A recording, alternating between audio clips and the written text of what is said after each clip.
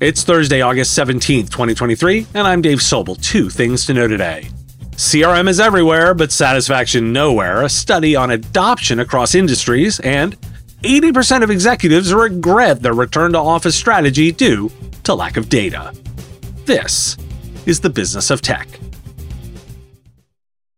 Eureka Process is now a Gazinta company. Eureka Process, the consulting team focused on you streamlining your MSP, is now part of Gazinta, the SaaS company focused on empathy and getting shit done quickly and correctly. What does that mean? First, Gazinta Mobius customers will get even better customer support for their products. The Eureka team will be looking at ways to deliver better customer support and give their thoughts on how to make the products better. It also means that you can come to Gazinta for more of your consulting needs when you want to own a business, not be owned by your business. Process Consulting will give you the freedom you need. Visit gazinta.com/Eureka to learn more. Forrester's survey shows that CRM adoption is high across industries, but satisfaction with current CRM solutions is low. Organizations purchase CRM for improved customer experience and efficiency gains, but many CRM initiatives fail to deliver on expectations. 70% of surveyed organizations have adopted CRM for customer service, 64% for B2B marketing automation and SFA, and 62% for field service. In industries, 71% of manufacturers have adopted CRM, and 75% of business services firms have adopted CRM, yet adoption does vary across sectors. But let's couple that with another piece of data from Salesforce. The Salesforce State of Sales report reveals a surprising statistic. Sales representatives spend only about 28% of their time actively selling. With the majority of their time consumed by administrative tasks, the duration of customer interaction diminishes, leading to slower deal closures.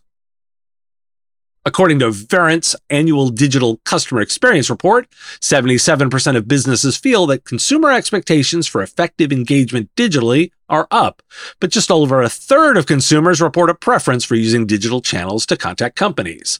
Companies reported that adopting artificial intelligence has become a key part of their customer engagement strategies, with 55% saying AI has a central role in how they think about customer engagement now, and 27% saying they have plans to expand AI use in the future. Why do we care? So there's a lot of CRM deployed, there's a lot of dissatisfaction with it, and one of its key uses, helping salespeople reduce administration costs, doesn't appear to be happening. Digital continues to increase and AI is coming. Working for better results here is going to be lucrative. Most customers don't need a new CRM, they need the one they have to work for them. Getting this right increases sales velocity and drives revenue. Customers don't need another tool, people. They need to use the ones they have more effectively. Now look at your offerings and determine how many are addressing this need. According to an Envoy and Hanover research survey, 80% of U.S. senior executives would have approached their company's return-to-office strategy differently if they had access to workplace data to inform their decision. The report notes that individual biases and limited perspectives can turn out to be costly. Many businesses are sending their workers back to the office, even with remote working poster child Zoom restructuring its hybrid model and sending folks to a desk. However, reports suggest that many executives regret calling employees back to the office without proper data and analysis. And per Aptura's Q2 Workplace Index, desk bookings across the UK have risen 73% year over year. That report also noted that while much was made of people relocating to more affordable, desirable properties farther from office during the pandemic, the real picture is somewhat different. Aptura said that the vast majority of those it surveyed, at 73%, have always lived within commuting distance of their office, the highest being 81% in the US and the lowest being 54% in France.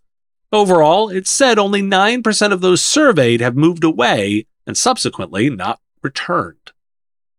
For context, per Dice.com, tech job postings declined in the first half of 2023, but organizations continued investing in automation, modernization, cloud capabilities, and emerging AI solutions. IT job posting volume in the sector fell to under 44,000 in June, a 30% year-over-year drop from more than 62,000 last June. Rising salaries, low unemployment, and economic uncertainty led enterprises to seek outside consultants for digital transformation planning and execution. Despite the downturn, there weren't enough technologists to satisfy enterprise appetite for data science, software engineering, cloud architecture, web design, and other digital skills. And according to Bernstein Research, the tech job recession is over as layoffs have slowed down significantly. In the first half of 2023, over 300,000 tech employees were laid off, but in August, there were only 4,937 job cuts. The generative AI boom and raising billions of dollars by AI startups have helped limit the damage. Many big tech companies have also halted layoffs. Some have even begun to rehire staff they only let go a few months ago. And in IT specifically, new research by Avanti shows that a quarter of IT professionals are considering leaving their jobs within 6 months, with burnout and loss of connection to colleagues being a significant factors. IT staff are 1.4 times more likely to disengage and quit their jobs than other knowledge workers. Significant factor is a 73% increase in workloads due to hybrid or remote working, leading to 1 in 4 suffering from burnout. 23% of IT staff cite a loss of connection to colleagues, compared to just 17% of general office workers. IT workers are also 2.5 times more likely to work longer hours when working remotely. Among the quarter considering quitting their jobs, 31% report that their mental health is suffering. And despite this, 84% of respondents want to continue working remotely, at least some of the time. Why do we care? Longtime listeners will be shocked I say, to learn that I'm not surprised that a bunch of executives went on their gut rather than data and now regret it. Most people didn't up and move away. The tech recession was short-lived, not nearly as deep or dramatic as reported. But IT is still a tricking business. I'm a bit of a broken record, but investments in culture and organizations pay off. And clearly it's hard. Everyone would have done it, and these numbers would be better if they had. We like complex problems as they allow us to excel and differentiate. Are you struggling to hire top talent for your MSP? What if a team of senior technicians screened thousands of remote MSP candidates so you could review the best of them on video, only interviewing candidates you already like? Support Adventure handles your recruiting, HR, and onboarding needs, hiring only the best English-speaking talent from around the world.